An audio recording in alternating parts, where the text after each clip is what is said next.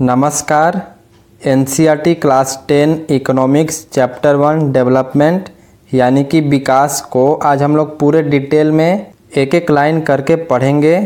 तो आप लोग अपने अपने बुक्स को सामने खोल लें और समझते चले। चलिए स्टार्ट करते हैं। द आइडिया ऑफ डेवलपमेंट और progress has always been with us. विकास या फिर प्रगति की धारणा हमेशा से हमारे साथ है।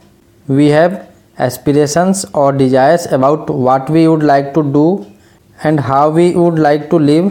हमारी आकांक्षाएं और इच्छाएं हैं कि हम क्या करना चाहते हैं और अपना जीवन कैसे जीना चाहते हैं।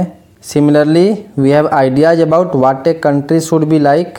इसी तरीके से हम विचार रखते हैं कि कोई देश कैसा होना चाहिए। What are the essential things that we require। हमें किन अनिवार्य वस्तुओं की आवश्यकता है। Can life be better for all. क्या सभी का जीवन बेहतर हो सकता है। How should people live together. लोग मिलजुल कर कैसे रह सकते हैं। Can there be more equality. क्या और अधिक समानता हो सकती है। Development involves thinking about these questions and about the ways in which we can work toward achieving these goals. विकास इन सभी प्रश्नों पर विचार करने और इन लक्ष्यों को प्राप्त करने के उपायों से जुड़ा है। This is a complex task and in this chapter we shall make a beginning at understanding development. ये काम जटिल है और इस चैप्टर में हम विकास को समझने की प्रक्रिया शुरू करेंगे डेवलपमेंट की। You will learn more about these issues in greater depth in higher classes. और आप और भी ऊंचे कक्षाओं में इन मुद्दों को अधिक गहराई से सीखेंगे। Also you will find answers to many of these questions not just in economics but also in your course in history and political science. इसके अतिरिक्त ऐसे बहुत से प्रश्नों के उत्तर आपको अर्थशास्त्र यानी कि इकोनॉमिक्स में ही नहीं बल्कि इतिहास और राजनीति विज्ञान के कोर्सेज में भी मिलेंगे। This is because the way we live today is influenced by the past. ऐसा इसलिए कि हम आज जो जीवन जी रहे हैं वह अतीत से प्रभावित है। We can't desire for change without being aware of this. हम इसे जाने बिना बदलाव की इच्छा नहीं रख सकते। In the same way it is only through a democratic political process that these hopes and possibilities can be achieved in real life. इसी तरह हम केवल एक लोकतांत्रिक राजनीतिक प्रक्रिया के द्वारा ही इन आशाओं और संभावनाओं को वास्तविक जीवन में प्राप्त कर सकते हैं। नीचे आ जाइए। What development promises different people different goals. विकास क्या वादा करता है।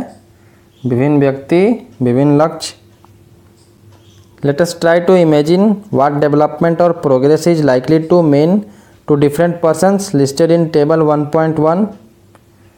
जो टेबल 1.1 दिया गया है नीचे, इसमें बोल रहा है कि हम यह कल्पना करने का प्रयास करें कि जो टेबल 1.1 में सूची के अनुसार लोगों के लिए विकास का क्या अर्थ हो सकता है अलग अलग लोगों के लिए। What are their aspirations. उनकी आकांक्षाएं क्या हो सकती हैं। You will find that some columns are partially filled. आप देखेंगे कि कुछ कॉलम्स अधूरे भरे हुए हैं। Try to complete the table. तो आप लोग उस टेबल को पूरा करने की कोशिश कीजिए। You can also add any other category of person. और आप कोई और श्रेणी के व्यक्तियों को जोड़ सकते हैं। चलिए देखते हैं table 1.1 different goals of different categories of person. देखते हैं कैटेगरी ऑफ पर्सन में लैंडलेस रूरल लेबरर यानी कि भूमिहीन ग्रामीण मजदूर, वैसे गांव के मजदूर जिनके पास कोई ज़मीन ना होता हो। तो उनकी डेवलपमेंट गोल या फिर एस्पिरेशन क्या हो सकती है। तो more days of work and better wages. काम करने के अधिक दिन उन्हें मिले और अच्छी मजदूरी। Local school is able to provide quality education for their children. और उनकी आकांक्षाएं क्या हो सकती है कि जो स्थानीय स्कूल होते हैं उनके बच्चों को वहाँ पर अच्छी शिक्षा प्रदान की जा सके। There is no social discrimination and they too can become leaders in the village. और उनकी क्या आकांक्षाएं हो सकती है, तो कोई सामाजिक भेदभाव नहीं हो और गांव में वे भी नेता बन सके। ये सारे लैंडलेस रूरल लेबरर की डेवलपमेंट गोल्स या फिर एस्पिरेशन हो सकती है। अब देखते हैं prosperous farmers from Punjab. Punjab के समृद्ध किसानों की क्या गोल होता है, तो उनका achieved a high family income through higher support prices for their crops and through hard working and cheap labours. उनकी आकांक्षाएं होती है कि उनकी उपज के लिए ज़्यादा समर्थन मूल्यों और मेहनती और सस्ते मजदूरों द्वारा उच्च पारिवारिक आय सुनिश्चित करना, मतलब कि चीप लेबर मिल जाए और वो लेबर हार्ड वर्किंग हो ताकि उनकी आय ज़्यादा हो। They should be able to settle their children abroad. और उनकी गोल्स क्या होती है कि वो अपने बच्चों को विदेशों में बसा सके। Farmers who depend only on rain for growing crops. किसान जो खेती के लिए केवल वर्षा पर निर्भर है, तो आप लोग कमेंट करके बताएं कि उनकी डेवलपमेंट गोल्स या फिर एस्पिरेशन क्या हो सकती है, ज़रूर से कमेंट करें। उसी तरीके से नीचे भी है 2, उसका भी आपको कमेंट करना है। देख लेते हैं क्या है। तो ये है a rural women from a land owning family. भूस्वामी परिवार की एक ग्रामीण महिला, मतलब कि गांव की वैसी महिला जिसके परिवार में ज़मीन हो, तो उसकी डेवलपमेंट गोल्स या फिर एस्पिरेशंस क्या हो सकती है, कमेंट करें आप लोग। नेक्स्ट है अर्बन अनएम्प्लॉयड यूथ, शहरी बेरोजगार युवक, इसका भी आप लोग कमेंट करें। A boy from a rich urban family, शहर के अमीर परिवार का एक लड़का, उसका डेवलपमेंट गोल और एस्पिरेशन क्या हो सकता है, खुद से कमेंट करें। नेक्स्ट है a girl from a rich urban family, शहर के अमीर परिवार की एक लड़की, तो इसका दिया हुआ है she gets as much freedom as her brother and is able to decide what she wants to do in life. उस लड़की की डेवलपमेंट गोल या फिर एस्पिरेशन ये हो सकती है कि उसको अपने भाई के जैसी आज़ादी मिलती हो और वह अपने फैसले खुद कर सकती है। She is able to pursue her studies abroad, और वह अपनी पढ़ाई विदेशों में कर सकती है। And last an Adivasi from Narmada valley, Narmada घाटी का एक आदिवासी, उसका डेवलपमेंट गोल या फिर एस्पिरेशन क्या हो सकता है, आप लोग कमेंट करें। बहुत सिंपल है, तो आप लोग सोच के कमेंट करें। बढ़ते हैं आगे हम लोग। टेबल 1.1 को भरने के बाद अब इसका निरीक्षण करते हैं हम लोग। Do all of these persons have the same notion of development और प्रोग्रेस। क्या इन सभी लोगों की विकास या फिर प्रगति के बारे में एक जैसा विचार है? नहीं, most likely not. Each one of them seeks different things, इनमें से हर एक अलग अलग चीज़ें पाना चाहते हैं। They seek things that are most important for them, that is that which can fulfil their aspirations or desires.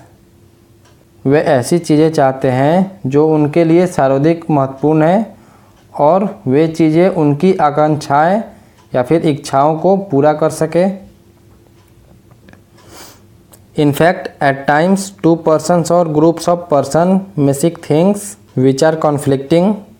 वास्तव में कई बार 2 व्यक्ति या फिर 2 गुट ऐसी चीज़ें चाह सकते हैं जिनमें परस्पर विरोध हो सकता है, कॉन्फ्लिक्ट हो सकता है।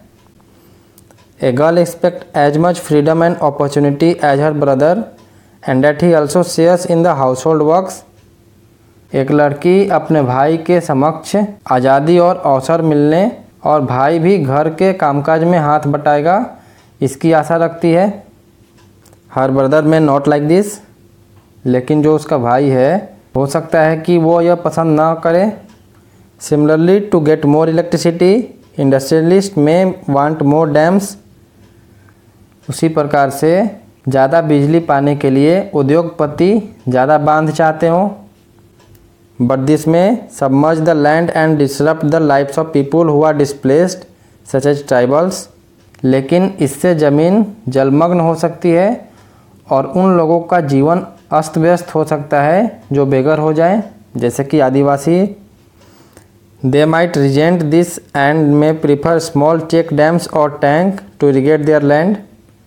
वे इसका विरोध कर सकते हैं और हो सकता है कि वे अपने खेतों की सिंचाई के लिए केवल छोटे चेक बांध या फिर तालाब पसंद करें।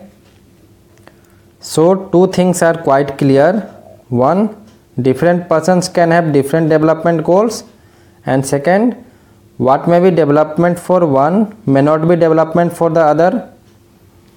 तो यहाँ से दो बातें साफ होती है कि पहला, अलग अलग लोगों के विकास के लक्ष्य अलग हो सकते हैं, और दूसरा, एक के लिए जो विकास है वह दूसरे के लिए विकास ना हो। It may even be destructive for the other, यहाँ तक कि वह दूसरों के लिए विनाशकारी भी हो सकता है। अब आ जाइए नीचे इनकम एंड अदर गोल्स के ऊपर, आय और अन्य लक्ष्य। If you go over table 1.1 again, you will notice one common thing. What people desire are regular work, better wages and decent price for their crops or other products that they produce. अगर आप table 1.1 को देखें तो एक बात सामान्य पाएंगे कि लोग चाहते हैं कि उन्हें नियमित काम, बेहतर मजदूरी और अपनी उपज या फिर उत्पादों के लिए अच्छी कीमत मिले। In other words, they want more income. दूसरे शब्दों में कह सकते हैं कि वे ज़्यादा आय चाहते हैं। Besides seeking more income, one way or the other, people also seek things like equal treatment, freedom, security and respect of others. ज़्यादा आय चाहने के अलावा लोग बराबरी का व्यवहार, स्वतंत्रता, सुरक्षा और दूसरों से आदर मिलने की इच्छा भी रखते हैं। दे रिजेंट डिस्क्रिमिनेशन, वे भेदभाव से अप्रसन्न होते हैं। All these are important goals, ये सभी महत्वपूर्ण लक्ष्य हैं। In fact, in some cases, these may be more important than more income or more consumption because material goods are not all that you need to live। कुछ मामलों में ये अधिक आय और अधिक उपभोग से अधिक महत्वपूर्ण हो सकता है, क्योंकि जीने के लिए केवल भौतिक वस्तुएं ही पर्याप्त नहीं होती। Money or material things that one can buy with it is one factor on which our life depends। Money या उससे खरीदी जा सकने वाली भौतिक वस्तुएं एक कारक होती है जिस पर हमारा जीवन निर्भर है।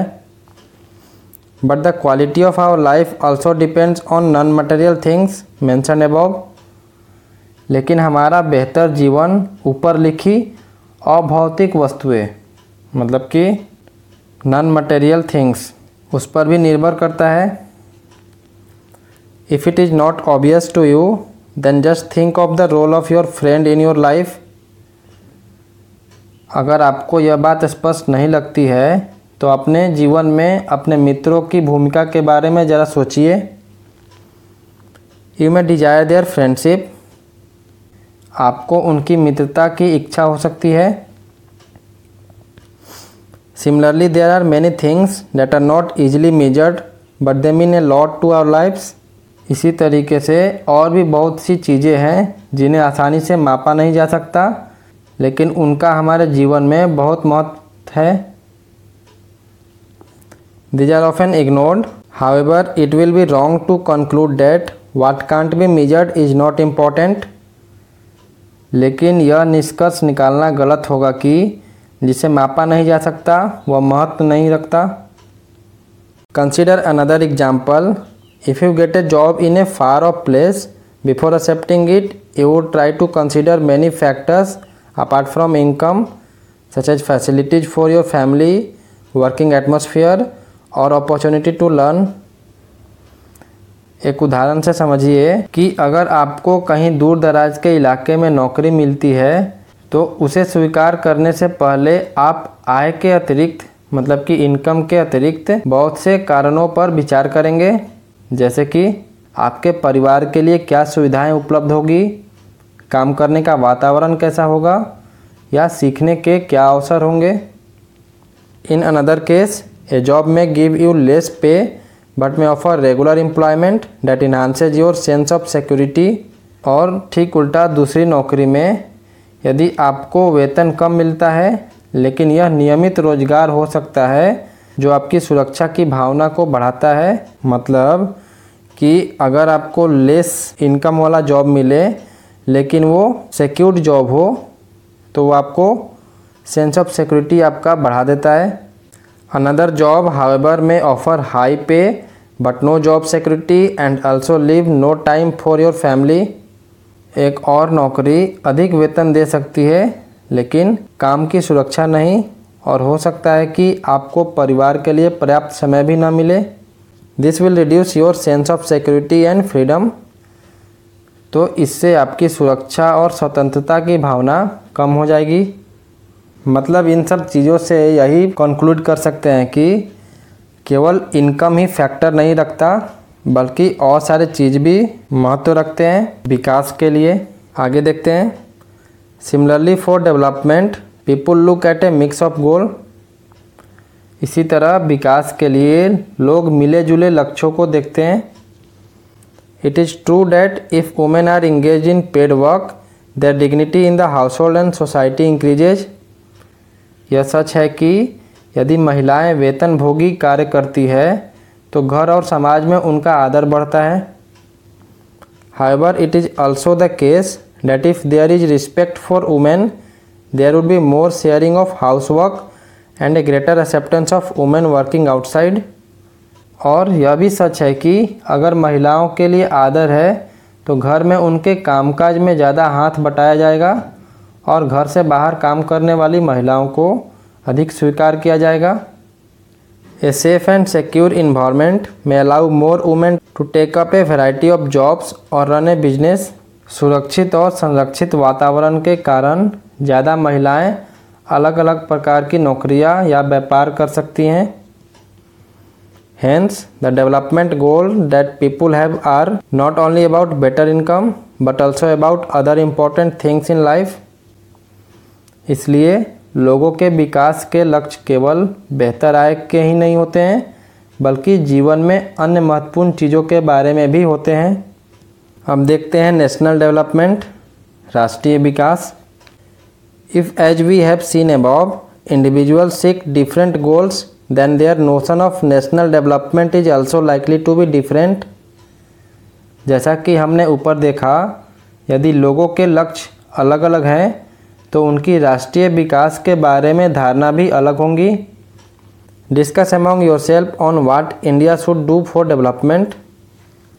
आप लोग आपस में इस विषय पर चर्चा कीजिए कि भारत को विकास के लिए क्या करना चाहिए। Most likely you would find that different students in the class have given different answers to the above question. संभव है कि क्लास में अलग अलग स्टूडेंट्स ने ऊपर प्रश्नों के अलग अलग उत्तर दिए होंगे। In fact you might yourself think of many different answers and not be too sure of any of these। हो सकता है आपने स्वयं इन प्रश्नों के बहुत से उत्तर सोचे हों और उनमें से किसी एक के विषय में आप स्वयं भी निश्चित न हो। It is very important to keep in mind that different persons could have different as well as conflicting notions of country's development। हो सकता है आपने स्वयं इन प्रश्नों के बहुत से उत्तर सोचे हों और उनमें से किसी एक के विषय में आप स्वयं भी निश्चित ना हो। यह समझना बहुत आवश्यक है कि देश के विकास के विषय में विभिन्न लोगों की धारणाएं अलग या फिर परस्पर विरोधी हो सकती है। However can all the ideas be considered equally important. लेकिन क्या सभी विचारों को बराबर का महत्व दिया जा सकता है? और if there are conflicts how does one decide. और यदि परस्पर विरोधी है तो निर्णय कैसे किया जाए? What would be a fair and just path for all. सभी के लिए न्यायपूर्ण और सही राह क्या होगी? We also have to think whether there is a better way of doing things, हमें यह भी सोचना होगा कि क्या कार्य करने का कोई बेहतर तरीका है। Would the idea benefit a large number of people और ओनली ए स्मॉल ग्रुप, क्या ये सारे विचार से बहुत से लोगों को लाभ होगा या कुछ को ही मिलेगा लाभ। National development means thinking about these questions, राष्ट्रीय विकास का अभिप्राय इन सब प्रश्नों पर विचार करना ही है।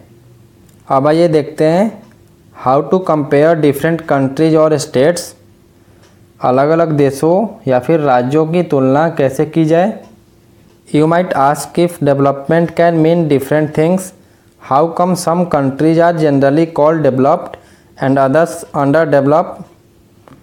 आप पूछ सकते हैं कि अगर विकास का अर्थ अलग अलग हो सकता है तो फिर कुछ देशों को विकसित और कुछ को अविकसित कैसे कहा जा सकता है। Before we come to this let us consider another question. इससे पहले कि हम इस विषय पर आएँ, कुछ अन्य प्रश्नों के बारे में सोचते हैं थोड़ा। When we compare different things, they could have similarities as well as differences. जब हम अलग अलग चीज़ों की तुलना करते हैं तो उसमें समानताएं और अंतर दोनों हो सकते हैं। Which aspects do we use to compare them? हम इनकी तुलना करने के लिए किन पहलुओं का प्रयोग करते हैं। Let us look at students in the class itself. Class में विद्यार्थियों को ही देखते हैं। How do we compare different students? हम कैसे अलग अलग विद्यार्थियों की तुलना करते हैं। They differ in their height, health, talents and interests.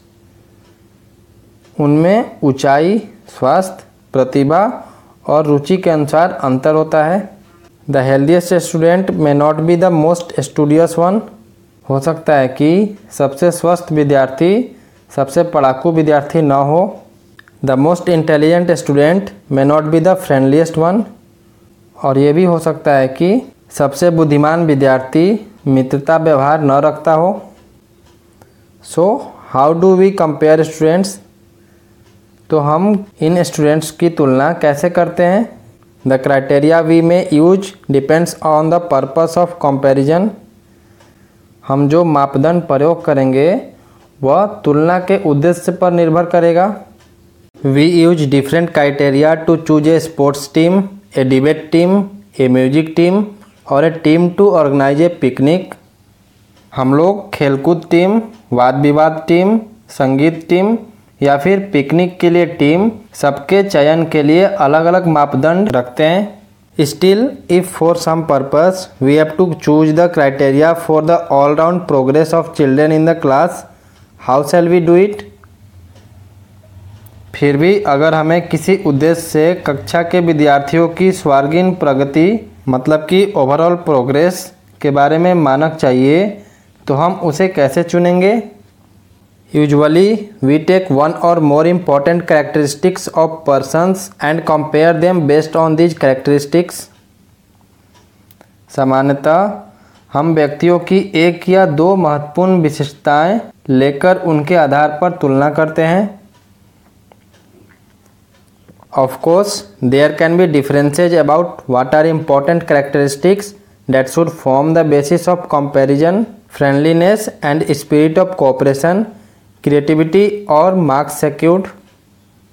तुलना के लिए क्या महत्वपूर्ण विशेषताएं चुनी जाए इस पर मतभेद हो सकते हैं, जैसे विद्यार्थियों का मित्रतापूर्ण व्यवहार और सहयोग भावना, उनकी रचनात्मकता या उनके द्वारा प्राप्त अंक। This is true of development too, यही बात विकास पर भी लागू होती है। For comparing countries their income is considered to be one of the most important attributes. देशों की तुलना करने के लिए उनकी आय सबसे महत्वपूर्ण विशेषता समझी जाती है।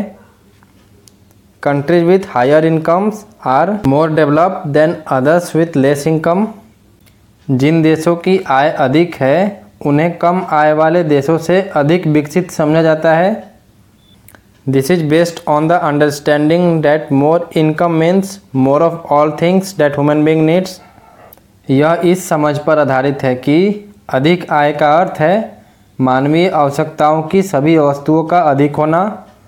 मतलब कि अगर ज़्यादा आय होगा तो हम लोग जो भी हमारी ज़रूरतें हैं उसको हम लोग उस आय से पूरा कर लेंगे।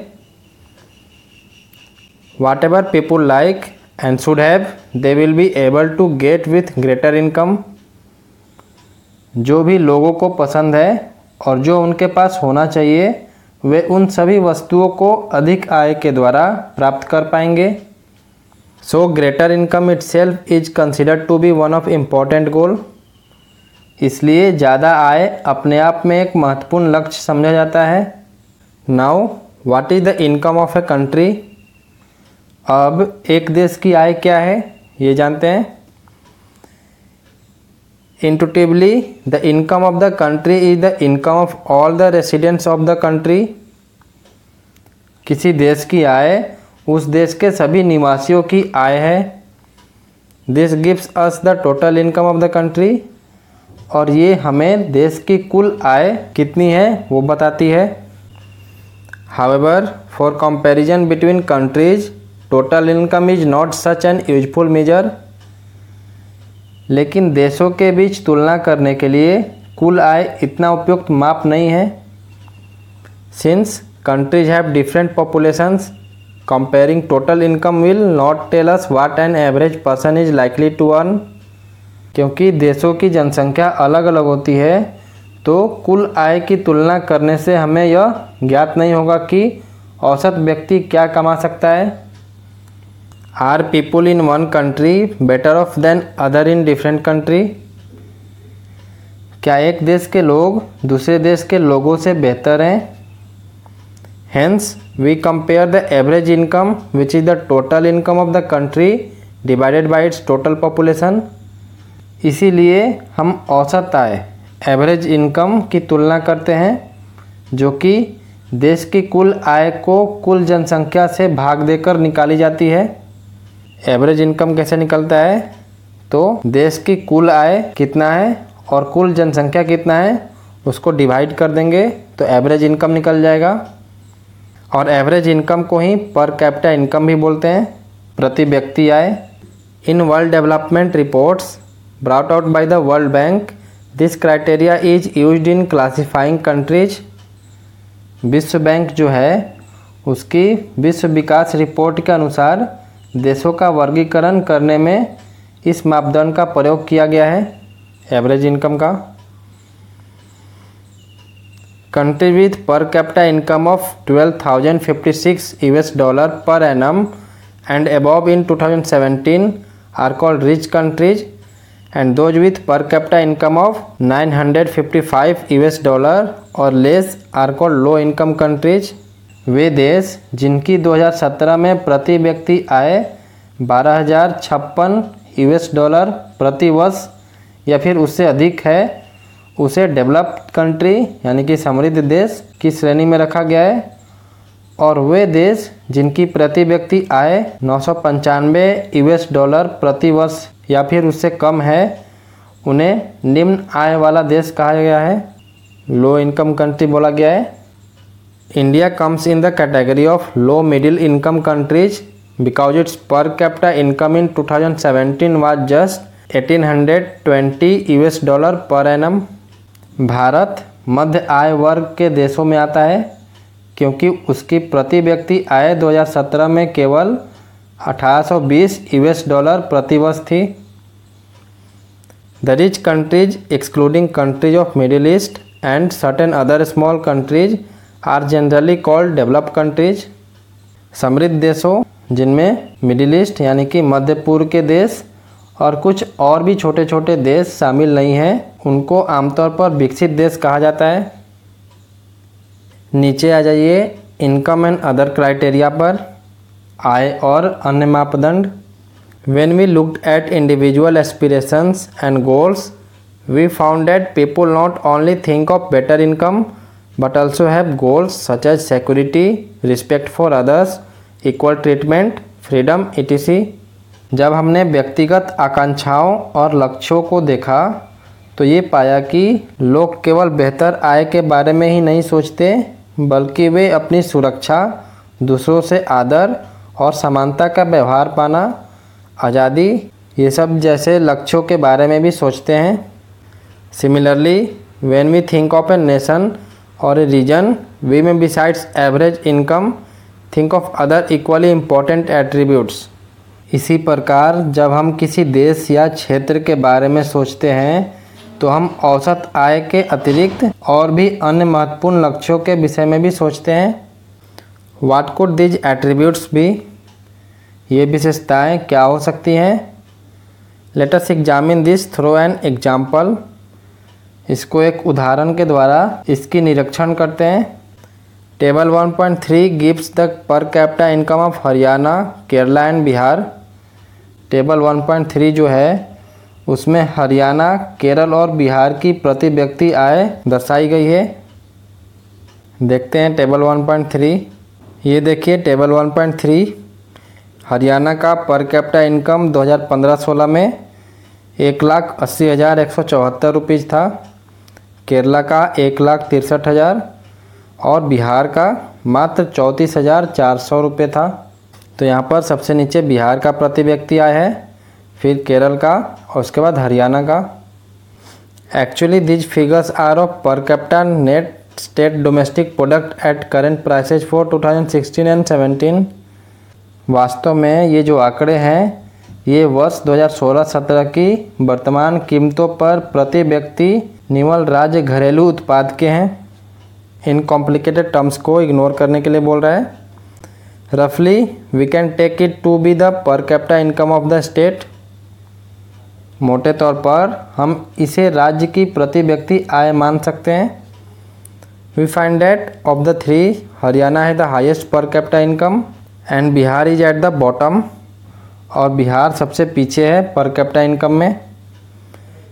This means that on an average a person in Haryana earn rupees 1,80,000 in 1 year, whereas on an average a person in Bihar earn only around rupees 34,400 rupees.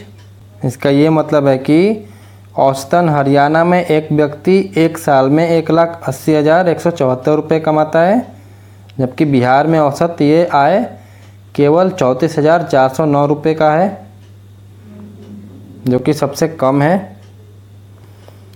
So if per capita income were to be used as the measure of development, Haryana will be considered the most developed and Bihar the least developed state of the three।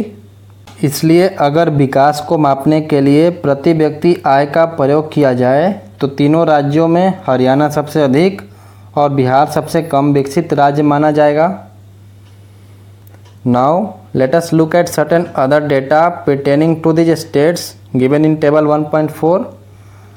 अब नीचे table 1.4 में कुछ और आंकड़े दिए गए हैं इन्हीं तीनों राज्यों के बारे में, उसको भी देखते हैं। यहाँ पर दिया हुआ है infant mortality rate, literacy rate और नेट अटेंडेंस रेशियो। इन तीन चीज़ का यहाँ पर डेटा दिया गया है टेबल 1.4 में। इन्फेंट मोर्टेलिटी रेट को हिंदी में शिशु मृत्यु दर, लिटरेसी रेट को साक्षरता दर और नेट अटेंडेंस रेशियो को निवल उपस्थिति अनुपात। डेटा को पढ़ने से पहले तीनों टर्म्स को जान लेते हैं कि होता क्या है। शुरुआत करते हैं इन्फेंट मोर्टेलिटी रेट से, IMR। It indicates the number of children that die before the age of 1 year as a proportion of 1000 live children born in that particular year. शिशु मृत्यु दर किसी वर्ष में पैदा हुए 1000 जीवित बच्चों, ध्यान से सुनिएगा, जीवित बच्चों में से 1 वर्ष की आयु से पहले मर जाने वाले बच्चों का अनुपात दिखाती है। शिशु मृत्यु दर मतलब कि किसी भी वर्ष में पैदा हुए 1000 जो जीवित बच्चे होते हैं उनमें से जो 1 वर्ष की आयु से पहले मर जाते हैं वही इन्फेंट मोर्टेलिटी रेट कहलाता है। सेकेंड है लिटरेसी रेट, साक्षरता दर। Measures the proportion of literate population in the 7 and above age group. साक्षरता दर 7 वर्ष और उससे अधिक आयु के लोगों में साक्षर जनसंख्या का अनुपात है। मतलब कि 7 साल के ऊपर जितने भी एज ग्रुप हैं वो लिटरेट हैं कि नहीं, उसी को नापने के लिए लिटरेसी रेट हम लोग प्रयोग करते हैं। नेक्स्ट है नेट अटेंडेंस रेशियो, निवल उपस्थिति अनुपात, is the total number of children of age group 14 and 15 years attending school as a percentage of total number of children in the same age group. निवल उपस्थिति अनुपात ये होता है कि 14 या फिर 15 वर्ष की आयु के स्कूल जाने वाले कुल बच्चों का उस आयु वर्ग के कुल बच्चों के साथ प्रतिशत, तो ये नेट अटेंडेंस रेशियो होता है। अब इसमें इन 3 राज्यों का परफॉर्मेंस देखते हैं। तो हरियाणा का इन्फेंट मोर्टेलिटी रेट पर 1000 लाइव बर्थ में 30 था, जबकि केरल का 10, बिहार का 35 सबसे ज़्यादा, जबकि पर कैपिटा इनकम में हरियाणा नंबर 1 पे था।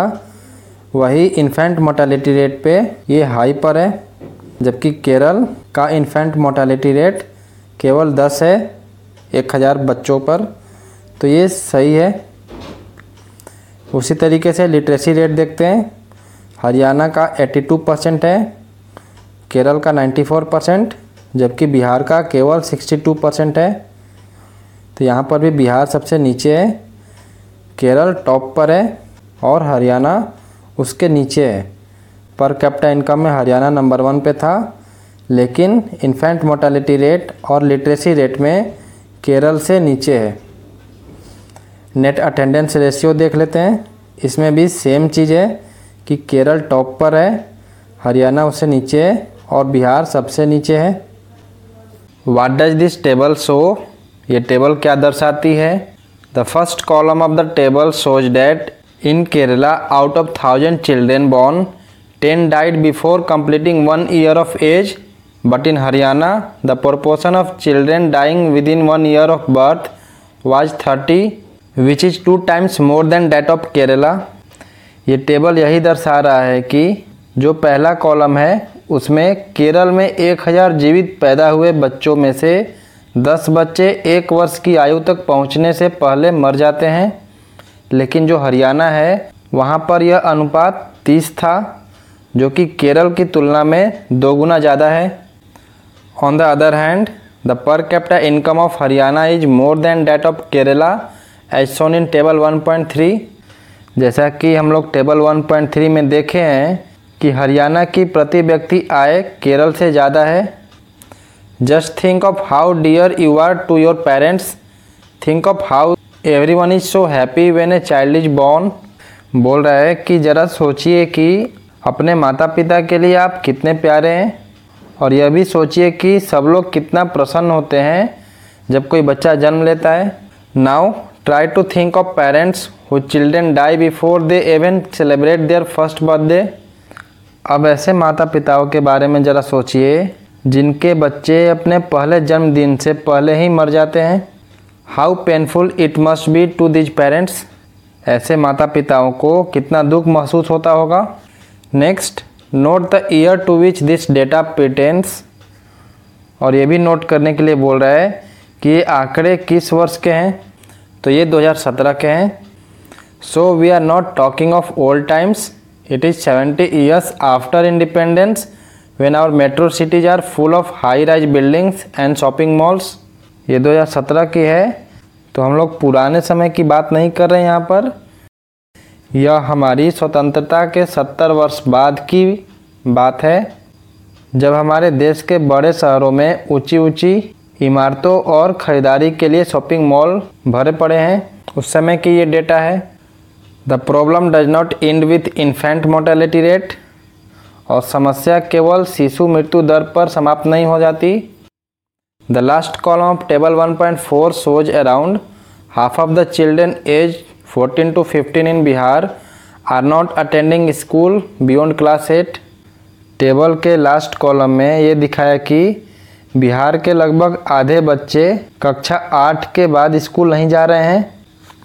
This means that if you went to school in Bihar nearly half of your elementary class would be missing. इसका मतलब ये कि बिहार के किसी स्कूल में अगर आप पढ़ते होते तो आपकी प्रारंभिक कक्षा के लगभग आधे से अधिक बच्चे गायब होते, क्लास से मिसिंग होते। Those who could have been in school are not there. If this had happened to you, you would not be able to read what you are reading now. अगर ये आप सबके साथ होता तो आप अभी यह सब न पढ़ पाते जो कि अभी पढ़ रहे हैं। अब आ जाइए पब्लिक फैसिलिटीज़ के ऊपर, सार्वजनिक सुविधाएं। How is it that the average person in Haryana has more income than average person in Kerala but lags behind in these crucial areas. ऐसा क्यों है कि हरियाणा में औसत व्यक्ति की आय केरल के औसत व्यक्ति की आय से अधिक है, लेकिन जितने भी महत्वपूर्ण क्षेत्र हैं उसमें हरियाणा केरल से पीछे है। ऐसा क्यों, ये पूछ रहा है। देखते हैं। The reason is money in your pocket can't buy all the goods and services that you may need to live well. ऐसा इसीलिए है कि आपके जेब में रखा हुआ रुपया सारे वस्तुओं या फिर सेवाओं को खरीद नहीं सकता है जो कि आपके एक बेहतर जीवन के लिए आवश्यक है।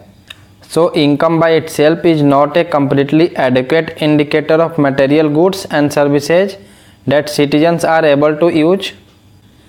इसलिए जो आय होता है वो पर्याप्त इंडिकेटर नहीं होता है। किस चीज़ का? तो मटेरियल गुड्स और सर्विसेज का, जो कि एक आम नागरिक उसको यूज करता है।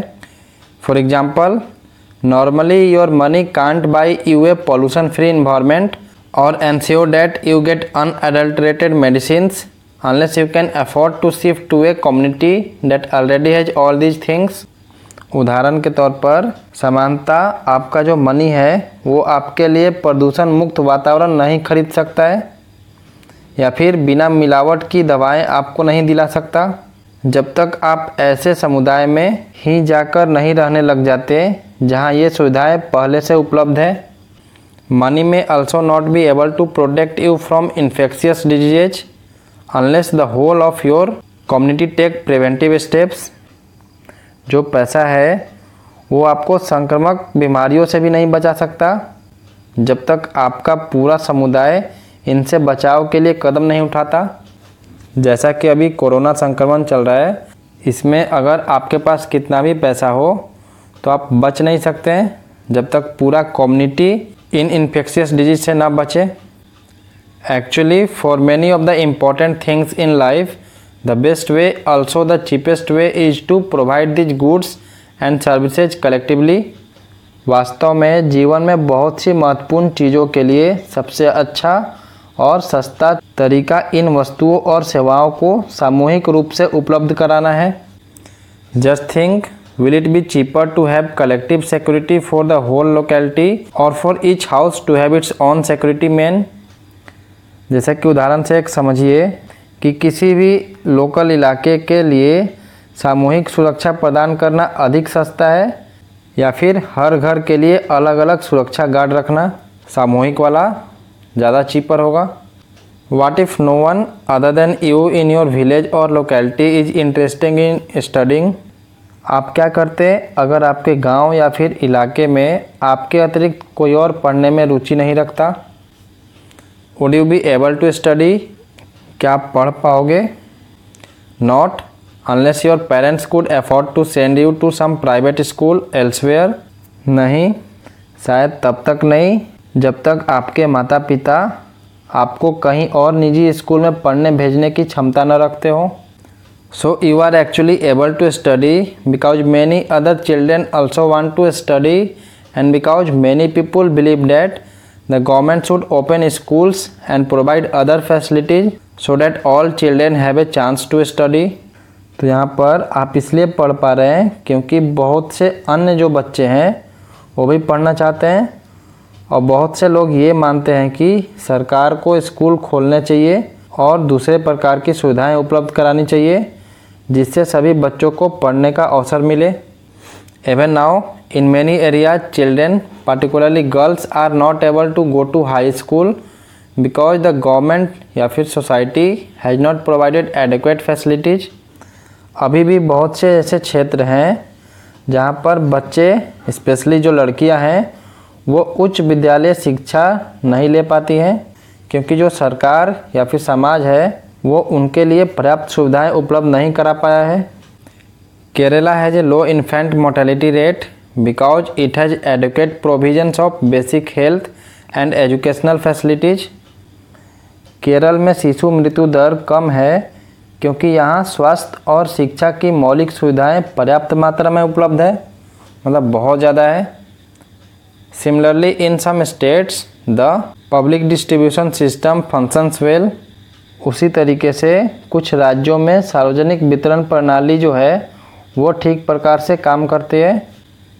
Health and nutritional status of people of such states is certainly likely to be better. ऐसे राज्यों में लोगों के जो स्वास्थ्य है और पोषण का स्तर है वो निश्चित रूप से बेहतर होने की संभावना होता है। अब थोड़ा नीचे आ जाइए ह्यूमन डेवलपमेंट रिपोर्ट के ऊपर, मानव विकास रिपोर्ट। Once it is realized that even though the level of income is important, yet it is an inadequate measure of the level of development, we begin to think of other criteria. एक बार यह बात समझ में आ जाए कि आय का स्तर महत्वपूर्ण है पर यह विकास के स्तर को मापने का अपर्याप्त मापदंड है, तो हम लोग दूसरे मापदंडों के बारे में सोचने लगेंगे। There could be a long list of such criteria, but then it would not be so useful. ऐसे मापदंडों की सूची बहुत लंबी हो सकती है लेकिन वह इतनी उपयोगी नहीं रहेगी।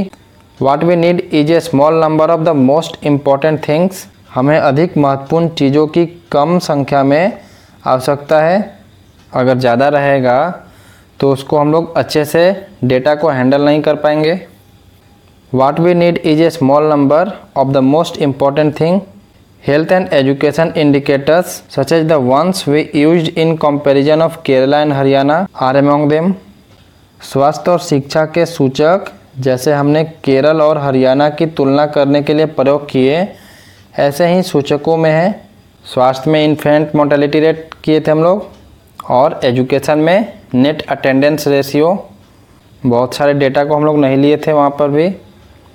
ओवर द पास्ट डिकेड और सो health and education indicators have come to be widely used along with income as a measure of development.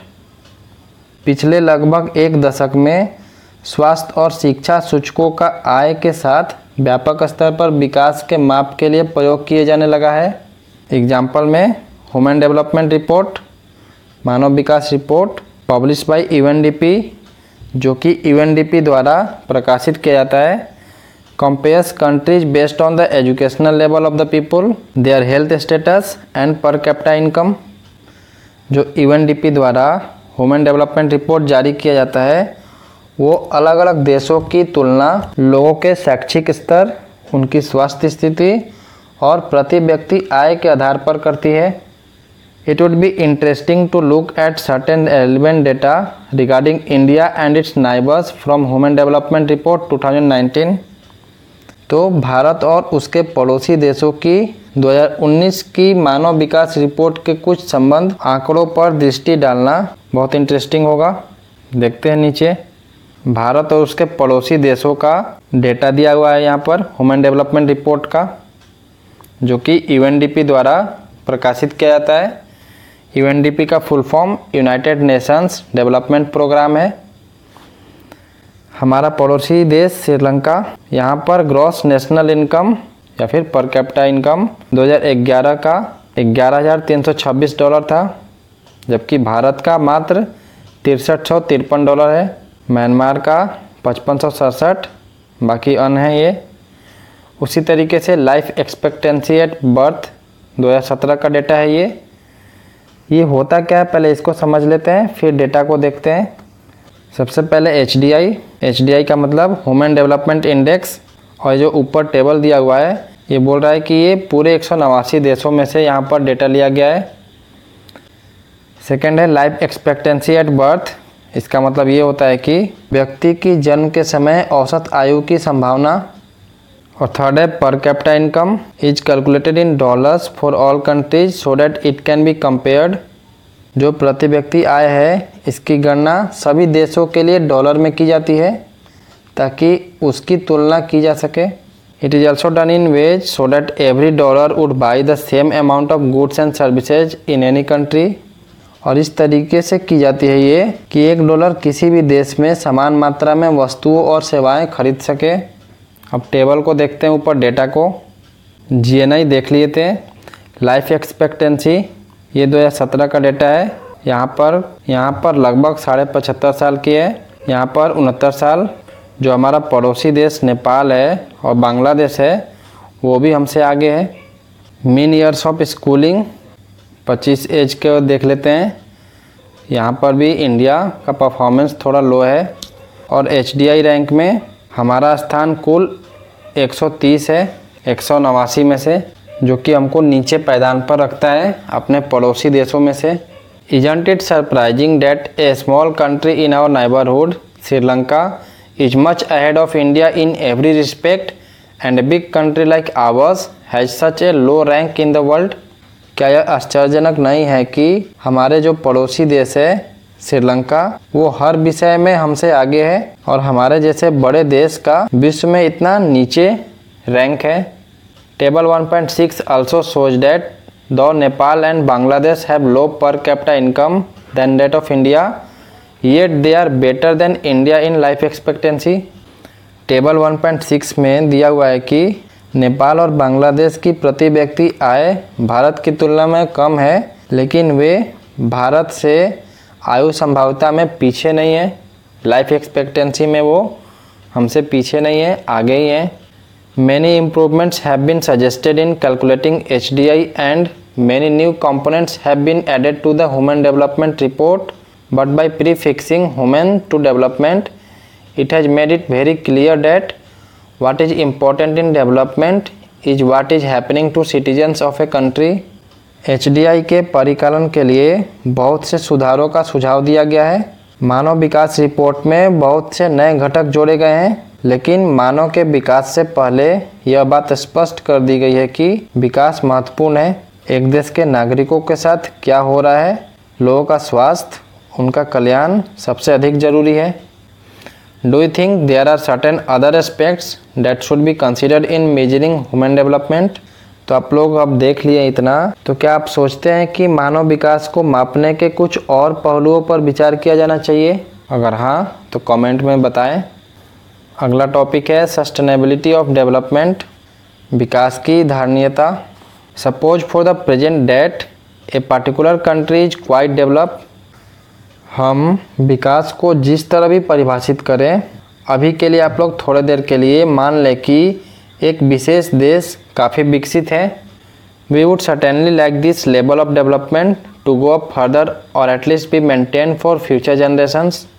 तो अगर ये विकसित है तो हम निश्चित रूप से चाहेंगे कि विकास का यह स्तर और ऊंचा हो, या फिर कम से कम आने वाली पीढ़ी के लिए यह स्तर बना रहे, नीचे ना जाए। दिस इज़ ऑब्वियसली डिजायरेबल, और ये डिजायरेबल भी है। However since the second half of the 20th century a number of scientists have been warning that the present type and level of development are not sustainable। लेकिन 20वीं सदी के बाद बहुत से वैज्ञानिक यह चेतावनी देते आ रहे हैं कि विकास का जो वर्तमान प्रकार और स्तर है वो सस्टेनेबल नहीं है, मतलब ऐसा ही नहीं चलते रहेगा। आगे बढ़ने से ग्राउंड वाटर का एग्जाम्पल देख लेते हैं। पहले भारत का ये दिखा रहा है। Recent evidence suggest that the ground water is under serious threat of over use in many parts of the country. हाल के कुछ प्रमाण से ये पता चला है कि देश के कई इलाकों में भूमिगत जल जो होता है उसका बहुत ज़्यादा उपयोग होने के कारण बहुत ज़्यादा गंभीर संकट हो गया है। About 300 districts have reported a water level decline of over 4 meter during the past 20 years। लगभग 300 जिलों से सूचना मिली है कि वहाँ पिछले 20 सालों में जो पानी का स्तर है उसमें से 4 मीटर से अधिक की गिरावट आई है। Nearly 1/3 of the country is overusing their groundwater reserves। देश का 1/3 भाग जो भूमिगत जल भंडारों है उसका बहुत ज़्यादा उपयोग कर रहा है। In another 25 years, 60% of the country would be doing the same if the present way of using the resource continues। और यदि यही साधन के प्रयोग करने का वर्तमान तरीका जारी रहा तो अगले 25 वर्षों में देश का 60% भाग इस साधन का अतिउपयोग कर रहा होगा। Ground water over use is particularly found in the agriculturally prosperous regions of Punjab and western UP. और ये भूमिगत जल का संकट सबसे ज़्यादा कहाँ पर हो रहा है? तो बहुत ज़्यादा उपयोग करने वाला क्षेत्र पंजाब और पश्चिमी उत्तर प्रदेश, वहाँ पर खेती के लिए बहुत ज़्यादा ग्राउंड वाटर को निकाला जाता है, तो वहीं पर ये सबसे ज़्यादा देखा जा रहा है ग्राउंड वाटर का ओवर यूज होते हुए। Hard rock plateau area of central and south India, some coastal areas and the rapidly growing urban settlements. और कहाँ पर, केवल पंजाब और पश्चिमी उत्तर प्रदेश ही नहीं बल्कि मध्य और दक्षिण भारत के चट्टानी पठारी क्षेत्रों, कुछ तटीय क्षेत्र और तेज़ी से विकसित होती शहर बस्तियों में भी ये पाया जा रहा है ज़्यादा ग्राउंड वाटर का ओवर यूज। तो यहाँ पर क्वेश्चन बन रहा है why ground water is over used, क्यों भूमिगत जल का अति उपयोग हो रहा है। आप लोग इसे अपने कॉपी पर लिखकर कमेंट सेक्शन में बताएं। Can there be development without over use, क्या बिना अति उपयोग के विकास हो सकता है। आप लोग इसे अच्छे से सोचें और कमेंट में जवाब दें इसका। Ground water is an example of renewable resources, जो भूमिगत जल है वो नवीकरणीय साधन का उदाहरण है। और ये क्या है, इसको हमने ज्योग्राफी वाले क्लास में पढ़ाया था, तो आप लोग उसको इसी चैनल के वीडियो से देख लें। These resources are replenished by nature as in the case of crops and plants, फसल और पौधे की तरह इन साधनों की पुनःपूर्ति प्रकृति करती है।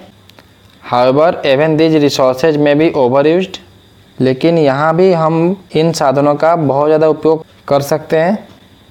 For example, in the case of ground water, if we use more than what is being replenished by rain, then we would be over using this resource. उदाहरण के लिए, भूमिगत जल का यदि बरसात द्वारा हो रही पुनःपूर्ति से अधिक प्रयोग करते हैं अगर हम लोग, तो इस साधन का हम लोग अति उपयोग कर रहे होंगे। जितना बारिश ग्राउंड वाटर को रिचार्ज नहीं कर रहा है उससे ज़्यादा हम लोग निकाल लें तो इसका भी हम लोग ओवर यूज कर रहे हैं। Non renewable resources are those which will get exhausted after years of use. गैर नवीकरणीय साधन वो हैं जो वर्षों से प्रयोग के पश्चात समाप्त हो जाते हैं। We have a fixed stock on earth which can't be replenished, और इन संसाधनों का धरती पर एक निश्चित भंडार है और इनकी पुनःपूर्ति नहीं हो सकती है। We do discover new resources that we did not know of earlier. कभी कभी हमें ऐसे नए साधन मिल जाते हैं जिनके बारे में हमें पहले कभी जानकारी नहीं थी। New sources in this way add to the stock, और ये जो नए स्रोत हैं ये भंडार में वृद्धि करते हैं। However over time even this will get exhausted, लेकिन समय के साथ ये भी समाप्त हो जाते हैं। एग्जाम्पल यहाँ पर दिया हुआ है, crude oil that extract from the earth is a non renewable resource. जो कच्चा तेल होता है जो कि हम लोग ज़मीन से निकालते हैं वह एक गैर नवीकरणीय संसाधन है, नॉन रिन्यूएबल रिसोर्स है। However we may find a source of oil that we did not know of earlier, explorations are being undertaken all the time. लेकिन हमें तेल का ऐसा स्रोत मिल सकता है जिसके बारे में हमें पहले जानकारी न हो, इसके लिए हर समय खोज चलती रहती है। देखिए यहाँ पर एग्जाम्पल से बता रहा है कि कैसे हम लोग प्राकृतिक संसाधन का दोहन कर रहे हैं, एग्जॉशन कर रहे हैं। पहले डेटा देखिए क्रूड ऑयल रिजर्व्स का, कच्चे तेल के अतिरिक्त भंडार का। तो ये Middle East, United States of America और वर्ल्ड का 3 का डेटा दिया हुआ है यहाँ पर। रिजर्व देखते हैं, मिडिल ईस्ट में 808,000 मिलियन बैरल है रिजर्व में, यूनाइटेड स्टेट ऑफ अमेरिका में 50 और पूरे वर्ल्ड में 1697। और ये रिजर्व कब तक चलेगा, तो मिडिल ईस्ट का 70 साल तक, यूएसए का लगभग 10.5 साल तक, और पूरे दुनिया का जो रिजर्व है वो 50 साल तक चल सकता है। ये जून 2018 का ही डेटा है, तो कोई ज़्यादा पुराना डेटा नहीं है। The table give an estimate of reserves of crude oil. ये टेबल हमें क्या बताता है कि कच्चे तेल के भंडारणों का अनुमान। More important, it also tell us for how many years the stock of crude oil will last if people continue to extract it as per the present rate. और ये भी ये टेबल दर्शाता है कि यदि कच्चे तेल का प्रयोग जिस रेट पे अभी हो रहा है वैसे ही चलता रहा तो ये भंडार कितने वर्ष तक चलेंगे। यहाँ पर दिया हुआ था 70, 10, 50। The reserve would last only 50 years more. पूरे दुनिया का जो रिजर्व है ये केवल अब 50 वर्षों में समाप्त हो जाएगा। This is for the world as a whole. ये पूरे विश्व के लिए है। However different countries face different situations. लेकिन अलग अलग देशों की अलग अलग स्थितियां हैं। Countries like India depend on importing oil from abroad because they don't have enough stock of their own. जो हमारा देश है भारत, वो आयात पर ज़्यादा निर्भर होता है क्योंकि हमारे पास तेल के पर्याप्त भंडार नहीं है। लगभग 85% तेल हम लोग इंपोर्ट करते हैं। If prices of oil increase this become a burden for everyone. और अगर कभी भी ये तेल की कीमत बढ़ती है तो सभी के ऊपर भार पड़ता है, तुरंत रिफ्लेक्ट भी होता है। हर एक चीज़ का महंगाई बढ़ने लगता है। There are country like USA which have low reserve and hence want to secure oil through a military और इकोनॉमिक पावर। लेकिन कुछ ऐसे भी देश हैं जैसे अमेरिका जिनके पास भंडार तो कम है लेकिन वो अपने सैन्य और आर्थिक शक्ति के द्वारा इस रिजर्व को पाना चाहते हैं। The question of sustainability of development raises many fundamentally new issues about the nature and process of development. First, is crude oil essential for the development process in a country. क्या किसी देश की विकास प्रक्रिया के लिए कच्चा तेल अनिवार्य है? चर्चा करने के लिए बोल रहा है तो हाँ, बिल्कुल अनिवार्य है। इसी के ऊपर हमारा पूरा देश का आर्थिक तंत्र चलता है। And second, India has to import crude oil. What problems do you anticipate for the country looking at the above situation. बोल रहा है कि भारत को कच्चे तेल का आयात करना पड़ता है, तो उपरोक्त स्थिति को देखते हुए आप भारत के लिए आने वाले समय में किन समस्याओं का पूर्वानुमान करते हैं। तो इसमें ये होगा कि अगर जिस देश से हम लोग क्रूड ऑयल मंगाते हैं वो सप्लाई की क्वांटिटी कम कर दे या फिर कोई ग्लोबल टेंशन हो जाए, लड़ाई हो जाए, तो हमारे अर्थव्यवस्था के ऊपर बहुत ज़्यादा भार पड़ेगा। यही सारे कुछ आंसर्स होंगे इसके। अब चैप्टर के कुछ लास्ट पैराग्राफ्स को समझ लेते हैं। Consequences of environmental degradation do not respect national और state boundaries. This issue is no longer region और नेशन स्पेसिफिक। जो पर्यावरण में गिरावट के परिणाम हैं वो राष्ट्रीय और राज्य सीमाओं का ख्याल नहीं करते हैं। यह एक क्षेत्र या फिर देशगत विषय नहीं रह गया है, ग्लोबल हो गया ये। Our future is linked together. हम सब का भविष्य जुड़ा हुआ है। Sustainability of development is comparatively a new area of knowledge in which scientist, economist, philosophers and other social scientist are working together. विकास की सस्टेनेबिलिटी तुलनात्मक स्तर पर ज्ञान का नया क्षेत्र है जिसमें वैज्ञानिक, अर्थशास्त्री, दार्शनिक और दूसरे सामाजिक वैज्ञानिक मिलजुल कर काम कर रहे हैं। In general the question of development और प्रोग्रेस इज पेरेनियल। विकास या फिर प्रगति का प्रश्न हमेशा चलने वाला प्रश्न है, पेरेनियल है। At all times as a member of society and as individuals we need to ask where we want to go, what we wish to become and what our goals are। हर वक्त में हमें व्यक्तिगत स्तर पर और समाज का सदस्य होने के नाते यह प्रश्न पूछने की आवश्यकता है कि हम कहाँ जाना चाहते हैं, क्या बनना चाहते हैं और हमारे लक्ष्य क्या हैं। So the debate on development continues. इस प्रकार से विकास की ये जो बहस है ऐसे ही जारी रहेगी। इस तरीके से ये महत्वपूर्ण चैप्टर यहीं पर समाप्त होता है। आप लोग इसे दोबारा से देखें और दोस्तों में भी शेयर कर दें। ज्योग्राफी के भी बहुत सारे लेसन्स को इसी तरीके से एक एक लाइन करके समझाया गया है, तो आप लोग उस चैप्टर को भी देख लें। और सारे सब्जेक्ट्स के MCQs भी हैं, तो आप लोग अपने यूनिट टेस्ट के लिए सारे MCQs को भी देखें। चलिए मिलते हैं अगले क्लासेज में, तब तक के लिए धन्यवाद। जय हिंद।